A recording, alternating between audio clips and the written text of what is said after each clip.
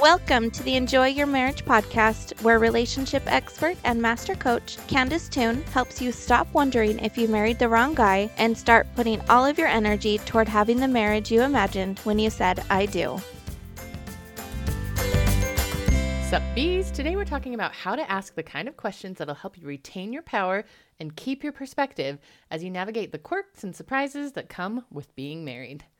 Most women come to me asking things like, how did this happen? Or where did things go wrong? Or why doesn't he like me anymore? Or what's wrong with me? With him? With us? Questions like those typically generate emotions that tend to stunt your creativity and slow you down. Check it out. How did this happen? And where did things go wrong? Both questions fuel confusion and keep you in a passive state. They imply that something happened to you, out of nowhere, for unclear reasons, which is never, ever the case. Questions like, why doesn't he like me anymore? What's wrong with me? Those kinds of questions fuel hurt and insecurity. They also put the focus on him and his emotional state, which you have no control over and might be making up. Anyway, focusing on him actually prevents you from getting clearer on what you like and what matters to you. And you're going to need to know that if you're going to get to where you want to go.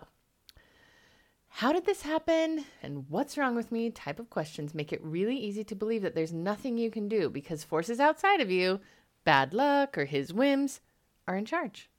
I mean, what can you do? The cards are stacked against you and he's impossible to read. That's certainly one way to tell the story. But us bees, we choose to tell stories of possibility on purpose. So maybe things aren't going the way you prefer in your marriage. Maybe he's more distant than you like. Maybe you're less sure about him than you want to be. Now what?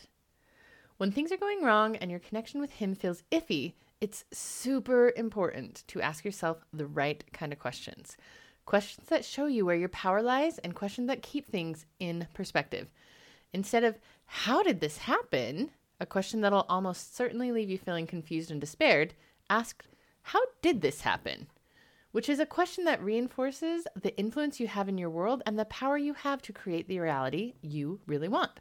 It also highlights that there is a reason and you can figure out what it is. And that gives you more tools as you work to redirect your relationship. Let's take this case study. My husband and I approach our taxes very differently. Historically, he's drug his feet most of the year and then scrambled to get things together just before the deadline. I prefer to knock it out as early as possible. Neither strategy is inherently better because both are fueled by fear, at least partially. He tends to be intimidated by the mountain of paper shuffling that goes into filing self-employed taxes. I tend to be terrified of the IRS. Again, neither perspective is correct or better. We just do it differently, which can be a point of contention for us. For most of our marriage, we've filed our taxes right at the deadline, and I've bitten my nails all the way up until the moment we hit submit. I could ask myself, how does this keep happening? As though it's a great mystery. A mystery beyond my ability to solve. I could also answer myself with unflattering comments about my husband or about his process. I have done all of that, and let me tell you, it doesn't get me very far. Instead, thinking of it that way just riles me up more and puts distance between me and my guy. A more useful question would be, how does this keep happening? It reminds me that there is a reason, and it implies that I can find it. And when I put my theoretical lab coat on to do some reflection and research, instead of my theoretical judge's robes to lay down a sentence, I'm much more likely to uncover useful data that will help me wiggle the problem, maybe even solve it. Because I'm a partner with myself in the improvement process, instead of becoming someone who is scolding me about how everything's gone wrong. From a research and reflection perspective, the most honest answer to how does this keep happening is, we keep filing our taxes last minute because I get scared when I think about how he might respond to my questions and my nudges. I then believe myself about my fears and don't consider the idea that maybe the conversation will be different this time. I don't trust myself to figure out a way that we can speak about taxes effectively, so I just sit on the problem. And then we file taxes late. The reason is pretty clear, actually. Telling myself the truth about how clear the reason is does me the favor of showing me all of my options and puts me back in power. Doesn't mean I have to do anything differently. Just means that I know what is going on. Maybe I do the work to support myself in having potentially difficult conversations earlier on in the year before tax time comes calling. Or maybe I choose to keep my fear and tell myself the truth without a trace of judgment about why the taxes turn out the way they do. Telling myself the truth takes the mystery out of things and places the power back in my hands. I can act on the truth, or I don't have to. The point is that knowing I'm using my fear as a reason to avoid the point is just knowing that I'm using my fear as a reason to avoid the taxes. Simple. From there, I decide if I want to keep using fear as a reason to avoid the taxes or not, knowing that I'm perfectly worthy and whole no matter which route I choose. It's not morally superior to approach the taxes any particular way, and it's much more calming to tell myself the truth. You with me? As often as you can, I invite you to give yourself the gift of actively looking for ways to be the leader in your life and in your marriage. And remember, you don't always have to follow the leadership paths you see. The goal is just to keep yourself fully aware that the leadership paths are there. Always. Now let's look at questions like, why doesn't he like me? What's wrong with me?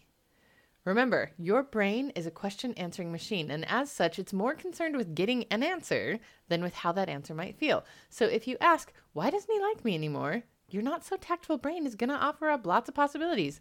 Maybe he thinks you're boring because you don't have time for hobbies and interests anymore. Or maybe he hates your wrinkles or your stretch marks or your thinning hair. Could be that he's terribly picky and impossible to please.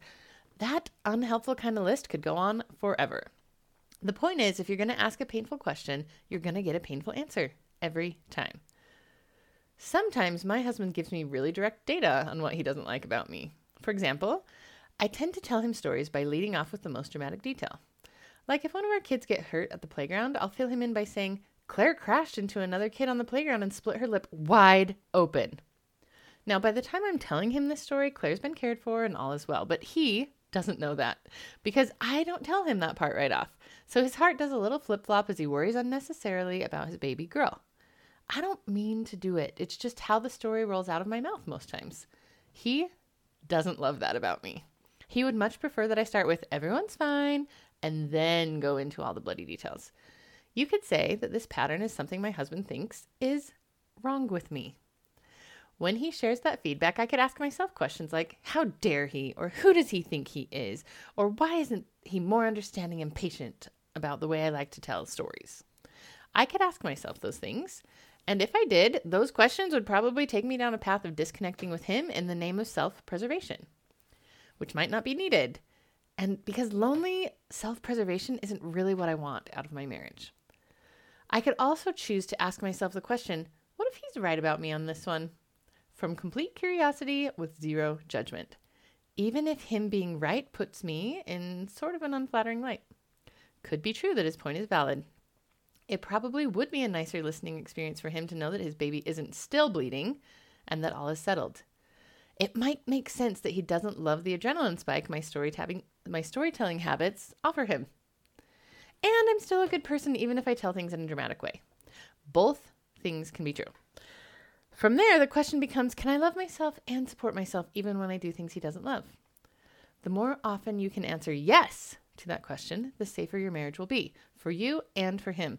Because when there's room to see unflattering parts of yourself, of him, and of the relationship as a whole, without getting freaked out or depressed, there's also room for the creativity required to make any adjustment whenever you decide you want to. So now I try to tell him the end of the story when I start it. Helps him breathe a little bit easier. I'm willing to do that without making it mean I'm bad or wrong if I don't. I'm a human, just trying to learn how to accommodate his wishes when I feel good about doing so. I won't always do it, and often I will. And I earned myself that flexibility by looking at my behavior objectively. I'm awesome. Sometimes my behavior isn't. Same goes for him, and it's all fine. Especially when I purposefully ask myself questions that help me keep my perspective. What if he's right about me? Can I allow that unflattering thing to be true at times? Can I do that thing without hating him or abandoning myself? Of course I can. And you can too.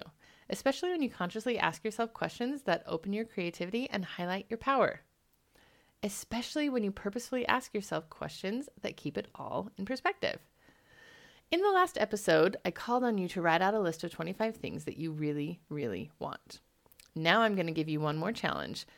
When you look at that list you made of 25 things you really, really want, don't stop yourself by calling any of it impossible. Instead, challenge your brain with the next question. But if it was possible, how could I start? What might I do next? Your brain will come up with something good. I'm certain of it. Then you can look at that suggestion and decide on purpose to pursue it or not. Choose Courage Bee and keep on flying. Sup, Bee? Have you grabbed my book yet? Wife on Purpose is your comprehensive guide on what to start doing today to create the exact marriage you'd love to live in. Head over to CandiceToon.com/resources, Candice with an I and Toon with an E, to snag your free e-copy of Wife on Purpose. Happy reading!